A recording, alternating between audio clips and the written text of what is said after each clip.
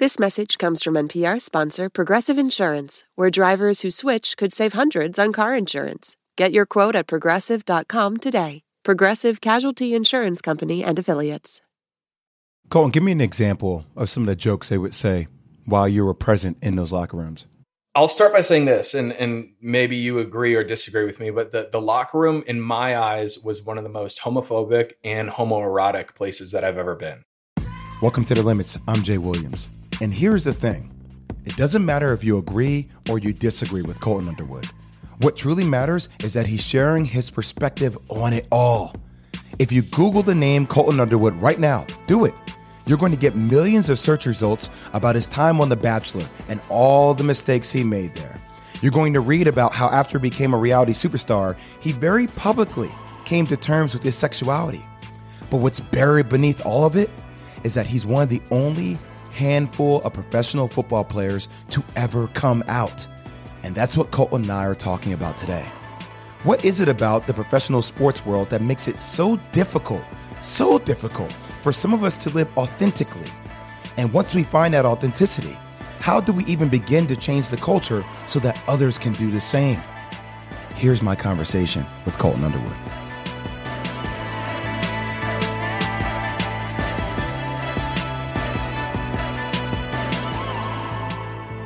All right, man. So I saw you on your IG page, and I have to ask you about this because currently you see my beautiful setup here. I'm in a hotel room at the Wit in Chicago, played for the Bulls, and I saw you with the Bulls tee on. Can I take this as you're a Bulls fan, and am I lucky enough to have you be part of the Bulls community? Please. Well, you know that I'm from the Peoria area in Illinois, so I did grow up rooting for the Bulls. Okay, all right. This sets our relationship off on a good start. I know. So I'm a little. I also have a Pacer loyalty too. So it's the Pacers and the Bulls for me. Okay, now I'm really confused. How the Pacer loyalty? Because I was born in Indianapolis. So and I grew up, with a boomer little ball that transforms into the mascot. It was a whole thing, right? Just like a nostalgic feeling that I'll never I can never take a position against the Pacers, but I feel like I have to have loyalty to the Bulls too. Okay, I'm cool with that. You know why? Because in my household, my wife was born in Carmel, Indiana. All of our family, diehard Pacers fans. Yep. So you know what? It's acceptable. If it's acceptable in my family, it's acceptable here on the interview. So love it. I appreciate you being transparent with that. I love it. Okay, so let's switch to the NFL for a second. I want you to take me back to being a kid. Yeah. Can you tell me about the time you first started dreaming about being a professional football player?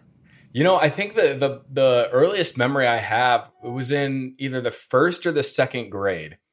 And I remember we had like career day or something coming up, and my teacher said, "Hey, what do you want to be when you grow up?" And I wrote down. I said, "I want to be play in the NFL." And she sent me back to my desk and told me to pick a more realistic career. I kid you not, at that age. So I wrote down stay-at-home dad. So it was either one or it was like the polar opposites of like the top level and then also like stay-at-home dad. So weirdly enough, I think I'm probably going to be able to say that I did both in my life. So that's exciting. Wait a second. So your teacher at that young of an age told you come back with something more realistic. Like I thought teachers were supposed to incentivize dreaming and actually trying to shoot to accomplish your goal, not knock it down. Yeah. It was something along those lines. And that's it's hard because, maybe she was having an off day, but also teachers don't really realize like the impact they can have on kids these days. Even if they're having a bad day, it could stick with the kid forever. And I think I let it motivate me more than anything, once I got of the age of being like, okay, I could really do this.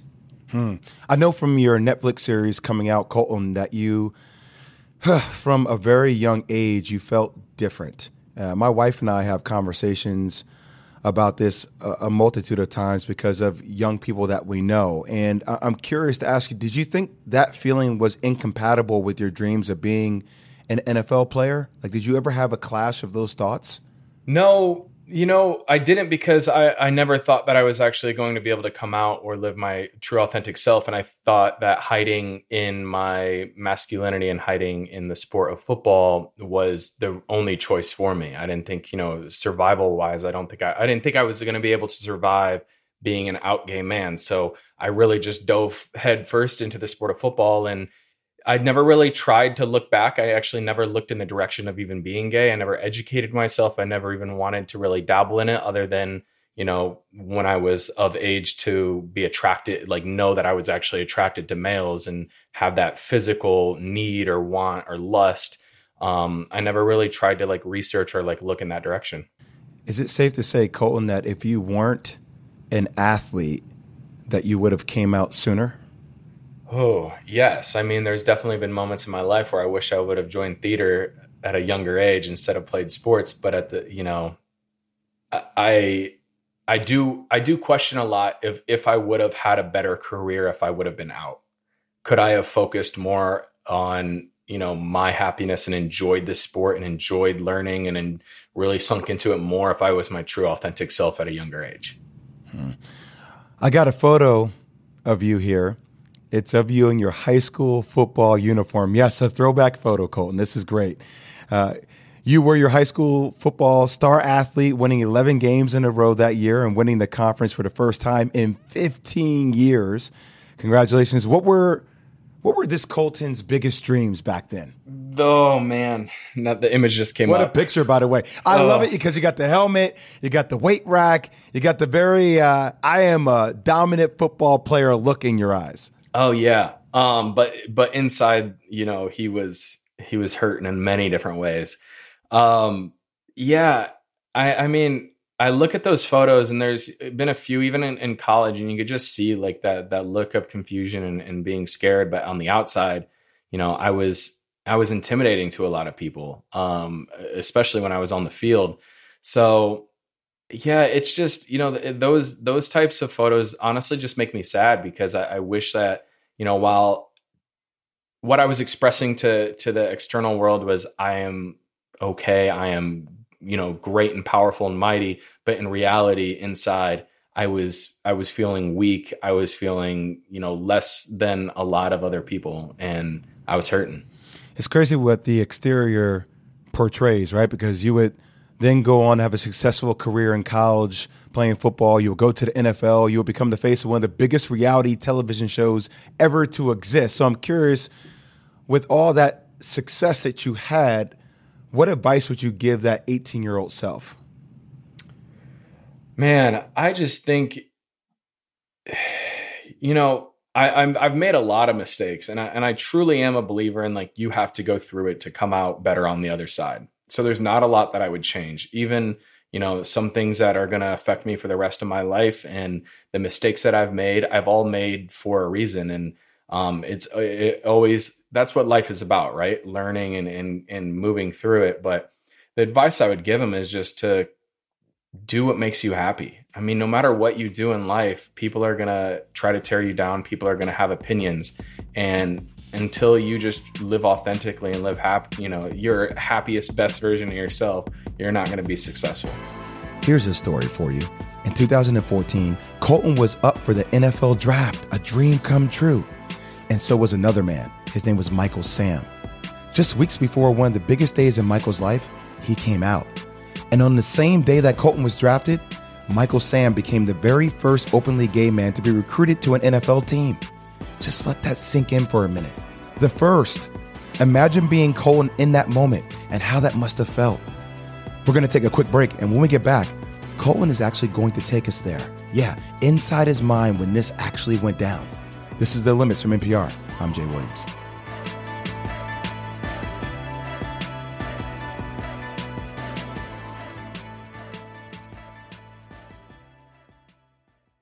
Support for NPR and the following message come from Sattva. Sattva luxury mattresses are every bit as elegant as the most expensive brands, but because they're sold online, they're about half the price. Visit SAATVA.com/NPR and save an additional $200.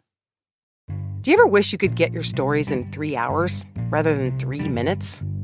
Or maybe you're sick of doom scrolling, getting your news in bits and pieces. That is where Embedded comes in. We bring you documentary series that will change the way you think about things. Find us wherever you get your podcasts.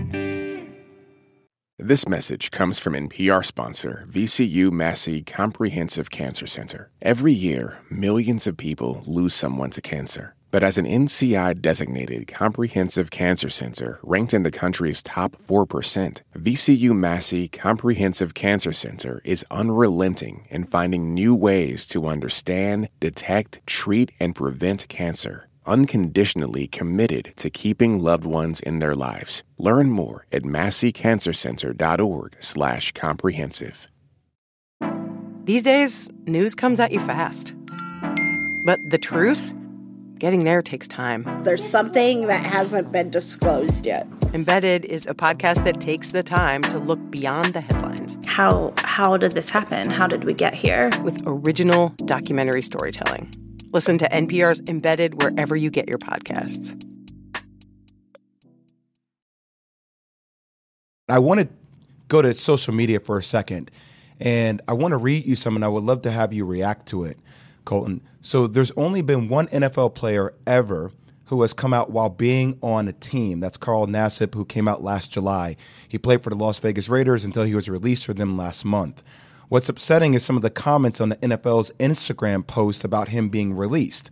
One implied he was released because he was, quote, probably hitting on the whole team, end quote. Another user joked that the Raiders were, quote, finally straightening out their roster, end quote.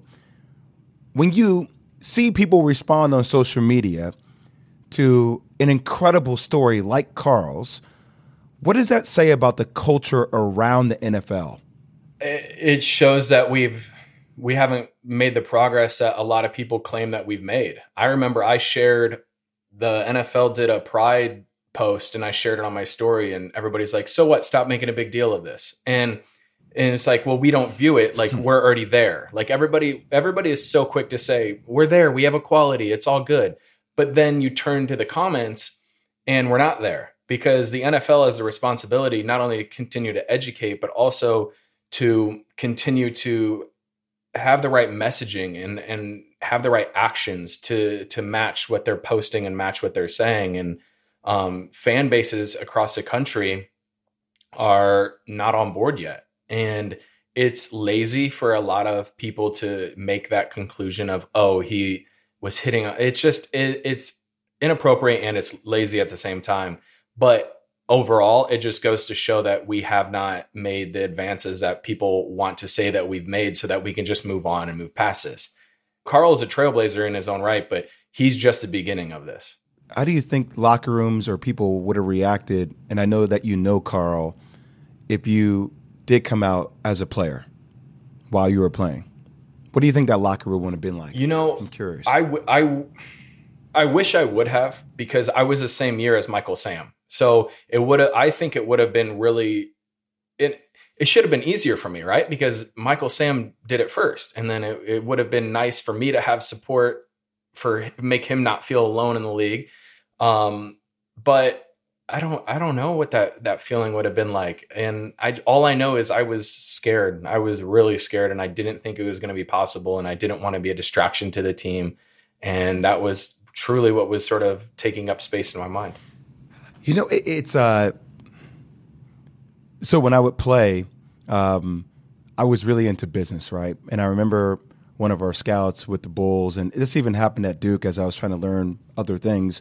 It was like, well, all these other things are distractions, right? And you don't want to distract the team from the mission, which the end mission is always win a championship, right? And anything that distracts away from winning a championship, that's negative. That's bad. And when me hearing you say you don't want to distract the team after Michael Sam comes out, was that the main reason that hindered you from saying Michael's doing it, why can't I do it? Well, that, and I got to watch Michael's story unfold and be part of a locker room that didn't have Michael standing there. So I got to hear and see the jokes and see the reaction firsthand. So I think that played more of a factor for me into, like, you know, while all these players were going on, you know, social media and doing press interviews saying we support and we stand by them, as soon as that camera was off, all of a sudden you heard, oh, he's going to be cut. This, like, he's a distraction. There's too many topics going on right now, or too many headlines going on right now with him outside of just the sport. Like, it's not going to last. And then, I mean, obviously there was inappropriate jokes as well. So I got to experience that firsthand. And I think that's what hindered me more than anything. You know, I get frustrated by it because for me, being around all different races, all people who follow different creeds, you know, when you are in that locker room as a Chicago Bull or as a player at Duke, like regardless whether you are 6'10" and Caucasian, regardless whether you are Mexican, you were my brother. Like I would fight for you. And it helped me expand my vision and how I saw the world, right? Because people were people. But when it came to sexuality, why was that the one thing that seems like it lacks in locker rooms? Like everything else is diverse and, you know, we like more creativity, and the more different you are, the more you help our environment. But yet when it comes to sexuality being different, it feels like in sports, it's like, whoa, like I don't understand that. I think it's insecurities. I really do. And I think once people realize it's insecurities, and it's also, it's threatening weirdly to a lot of these men and women who think that they know who they are and they feel like they're so grounded and I'm this person. And then all of a sudden, once they hear, oh, that person is gay, it's almost like a threat, or like, oh, that's what it means. Or I didn't know gay could look like that. And look, this is just me still working through all of this. I'm no expert by any means, but it has, of course, I've been doing a lot of self-reflection this last year of why the sports culture and community is so far behind. And, you know, part of it, I think too, and at least some of the jokes that were made is I think there's a lot of people just scared, like, to have gay men or women in the locker room because they feel like, oh, are they going to hit on me? It's like, I'm a professional at the end of the day. Like, I'm not like, there's never been that type of, thought process that's ever gone through. Just like, you know, you can control yourselves. We're not animals. Like, you know, some of us might be, but in that situation, that's sort of what I left with. Is it threatening, or is it a level of insecurity for the other people in the locker room? Colton, give me an example of some of the jokes they would say while you were present in those locker rooms.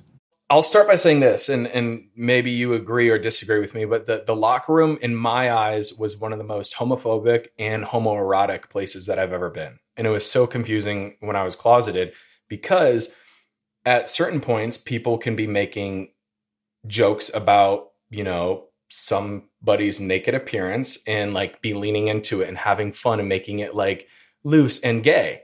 And then all of a sudden, if you take it one step too far, you look a little too long, it turns into, you know, being called, you know, the F word. And, you know, it escalates really quickly to where you're getting called out and you have to like defend yourself. And I just remember my experiences in the locker room. I truly, and this is, I'm like not even proud to like say this, but I had like a folder in my photos of like at random girls' boobs, just so that I had some proof of like, oh, like if that ever happened to me, it's like, oh, look what I just got sent. Just to like fit into that alpha, hyper masculine culture, because I never wanted to have to defend myself past that. And I think that those were what always stuck with me. As far as jokes go, there was a new one made every single day. I mean, it was what was deemed okay and part of the culture. It's, you know, I've spent time being retrospective on this as well. Obviously, when you go through a life-altering event, you look back on things that happened in the past and you wonder, why did I say that? Or why did I even allow those type of conversations to happen? And some of the demeaning things that men would say in the locker rooms to women, the fact that you would need to have pictures of women on your phone to show that you are part of this masculine community, that you know, hey, like just in case. Like that's a problem within itself, right? Because that's one of the things people don't talk about that happens in locker. For all the good things that happen in locker rooms, like sometimes the way women are treated, the way people in the gay community are treated, sports are supposed to be the thing that's uplifting to bring people together, and those are the two groups of people that you feel like get shot down due to the egos that exist in those locker rooms. Is that fair to say? Totally. And I think, you know, it comes from the the overall culture. I mean, I know there's probably certain teams, certain locker rooms that are better than one another, but the overall culture, while I can appreciate the approach for some of it, as far as mental toughness, fortitude, like overcoming adversity, there's so many lessons that I've taken from the sport of football and from sports in general that have made me a better human being. But with that being said, there's also that stigma of manning up, right? And what it means to be a man and what it means to be a leader. And I will say the sports culture is not accurate in depicting what that level of toughness and what that expectation is, at least now that I've had this year to really reflect on it. I can't tell you the number of times I've been told, just be a man, Jay. And you know what I hate hearing about that? Those words literally burn a hole in my brain. You know why? Because every time someone says those words, what they're really saying is, I'm not living up to their expectations of how they think I should or should not act. They're actually putting me in the box, and no human being deserves to be in the box. We're going to take a quick break, and when we get back, Colton breaks out of the boxes the world puts him in. The boxes of being an athlete, the bachelor, and a gay man. This is The Limits from NPR. I'm Jay Williams.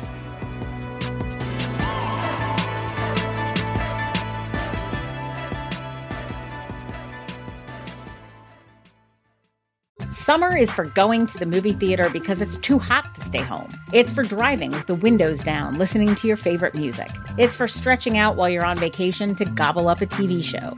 For a guide to some of the TV, movies, and music we are most excited about this summer, listen to the Pop Culture Happy Hour podcast from NPR.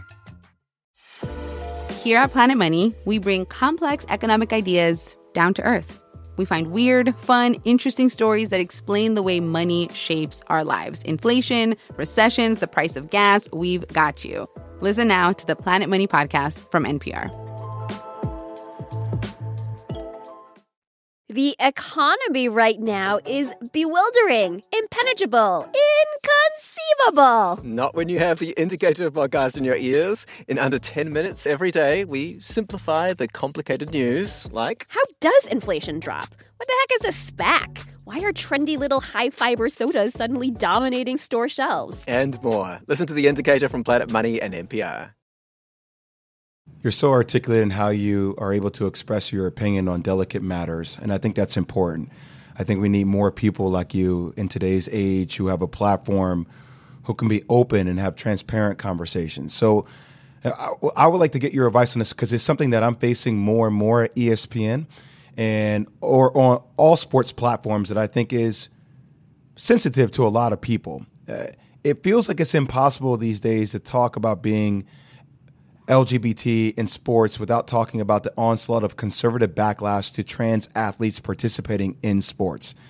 And honestly, it feels like every week there's another state trying to pass some homophobic or transphobic legislation. I'm curious, what would you say to those parents who say they're just trying to protect the sport? How would you talk to those people, Colton?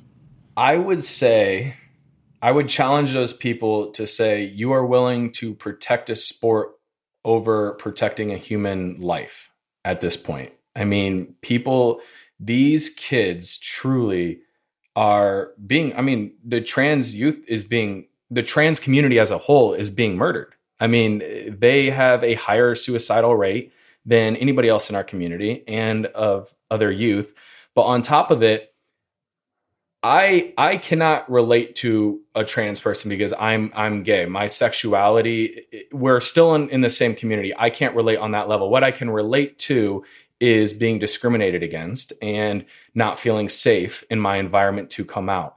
So whatever these parents want to say as far as protecting the sport, how about you protect a life? How about you protect a kid and you make them feel safe instead of making your sport feel safe? That's would be more my messaging. And also, I think I'm going to blank on who said this, but I saw a quote and it said, "I've never seen so much hate spewed at so few people." And I think it was the Utah governor when the bill was trying to be passed. And it's so true. For what a small percentage of trans athletes are out there, there is such a large amount of people so upset and so disturbed by this. And in reality, I think it's one of those moments of fear and insecurity that I had to go through too in locker rooms. When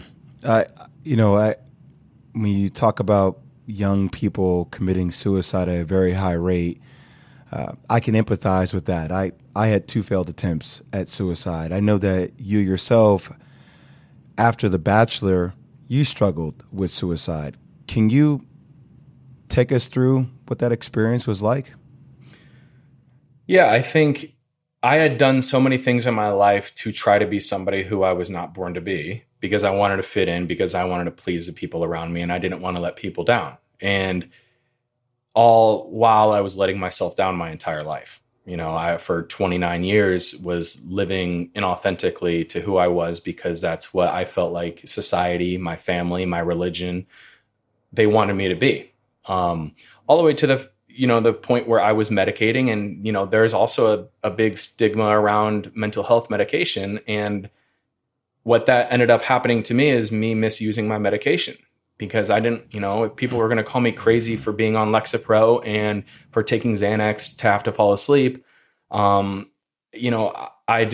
started hiding it and doing it in shame. And then that led to me taking more Xanax just to get through the day, which then eventually led to me taking a half a bottle and not wanting to wake up. And, I think what I remember pretty vividly is when I did wake up, I knew that I had to make a big change.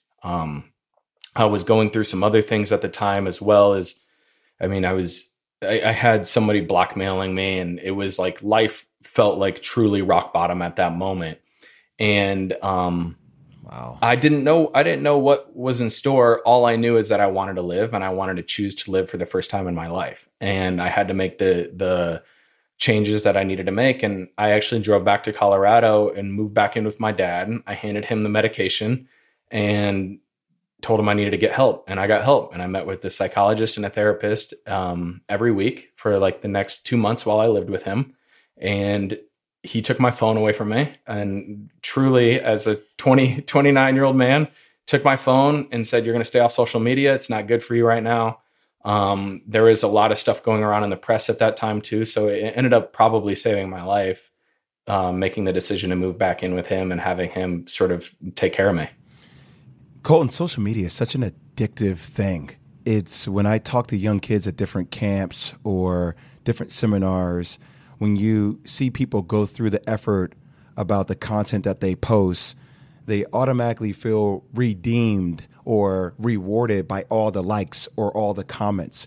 But at the same time, look, I get people that tell me every single day that, oh, you should have died in your motorcycle accident, or did you hit your head too hard when you got hurt, or who are you to commentate on somebody else? You wrecked your career. You ruined your life. Like, to combat that daily and to not absorb that is one of the most challenging things of my life. It always is. And I try to talk to my wife. I talk to my kids about it. I'm curious, what tricks did you learn while seeing a therapist to learn how to flip that energy and not absorb it, but almost in a way deflect it and say, I know who I am, I know who I want to be, and I'm not going to allow this to penetrate who I am? I think there was a realization when I was talking to my therapist and my psychologist that I had always been told who I was growing up. I was a Christian. I was an athlete. And when I was that, I had to act and fall in line and be a specific person and version of myself.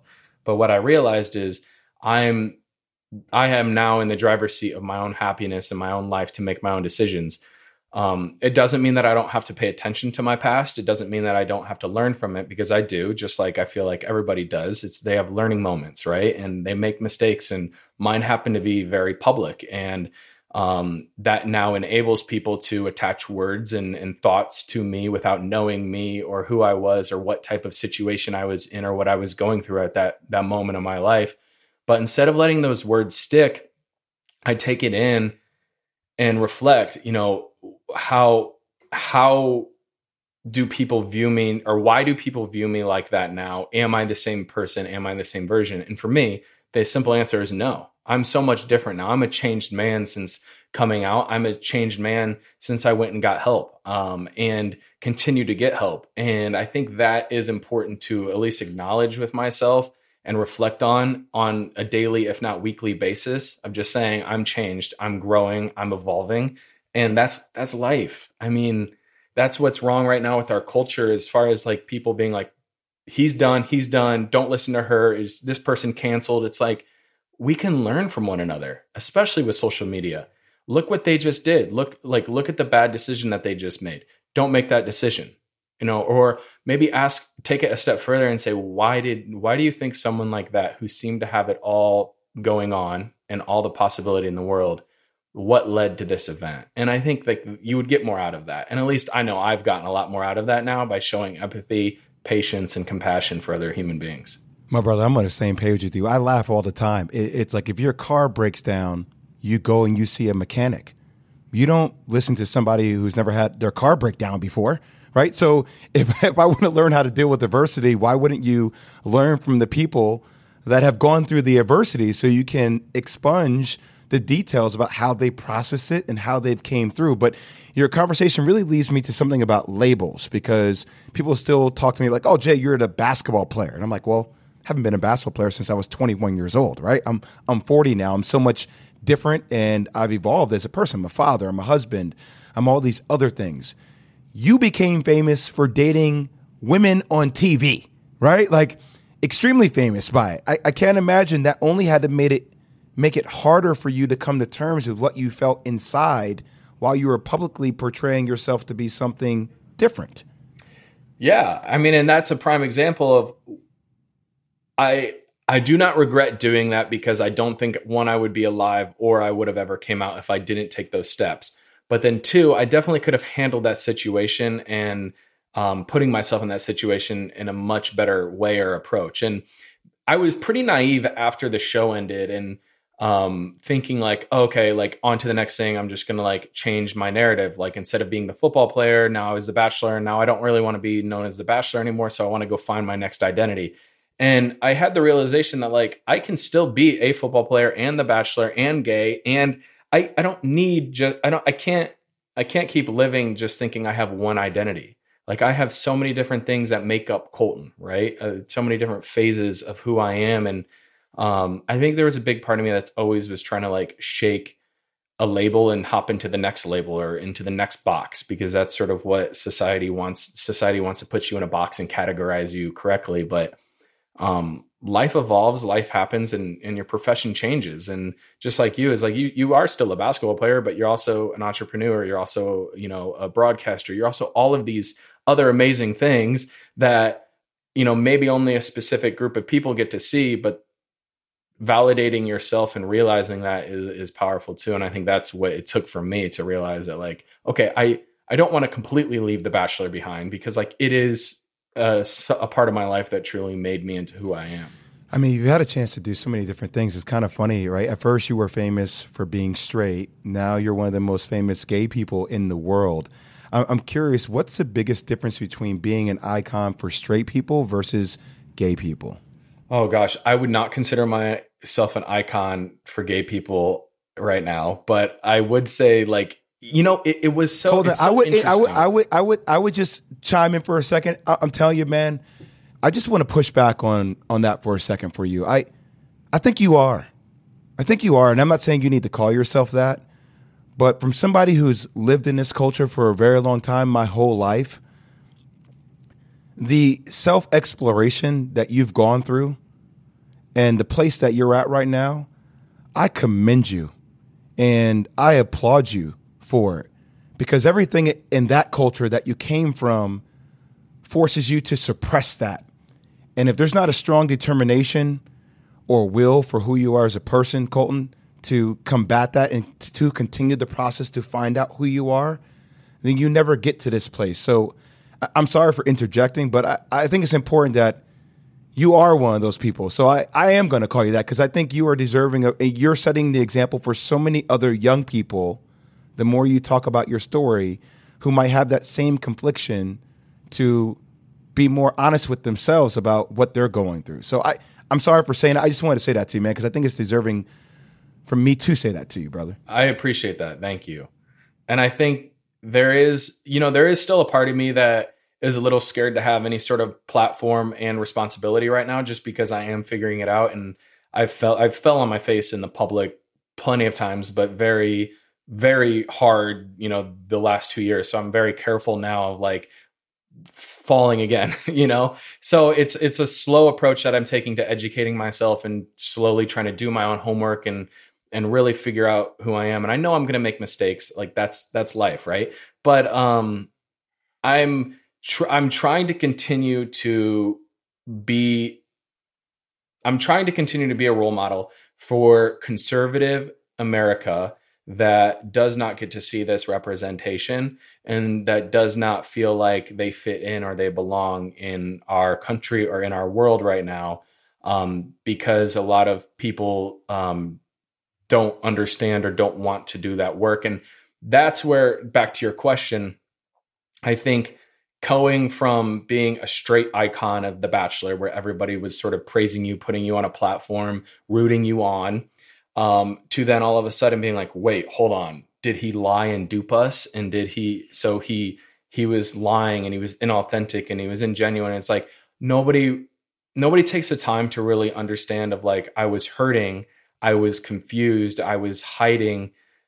And I was trying to be as open as I can with that. But at the same time, it was a defense and survival mechanism for me. I want to bring it back to something you said at the beginning of our conversation, when you were in school at a young age and you told your teacher you want to be a professional football player, and she said, come back with something more realistic, and you said, be a stay-home dad.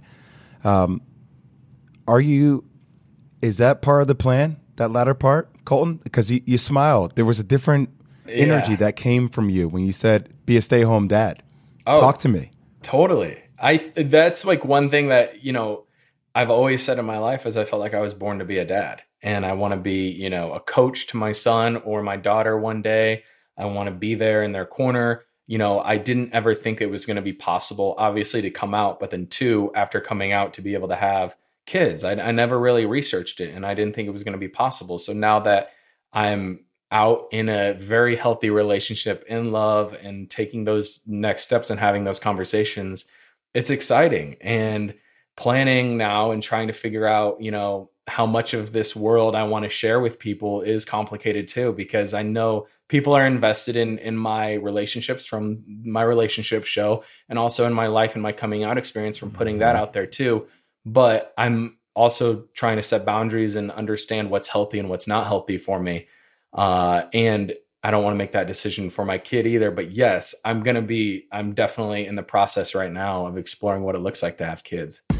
Man, I really appreciate you taking the time. I've learned so much. I know my viewers have learned so much. And please, if there's any way I can help you, continue to get your story out there, or anything that you do as it relates to bills being passed, I would love to be an advocate for you and use my platform to help. And I really appreciate your story, how you continue to find yourself, because honestly, Colton, that's what it is for all of us. It's an ongoing process, and that should be applauded as long as you continue to do the work.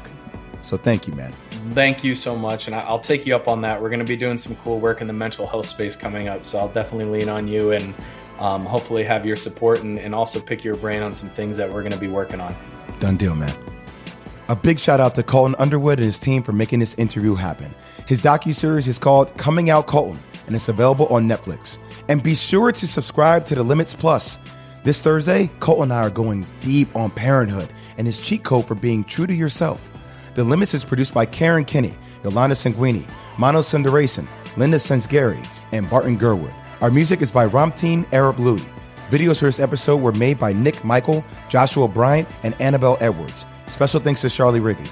I'm Jay Williams, and as always, remember, stay positive and keep it moving.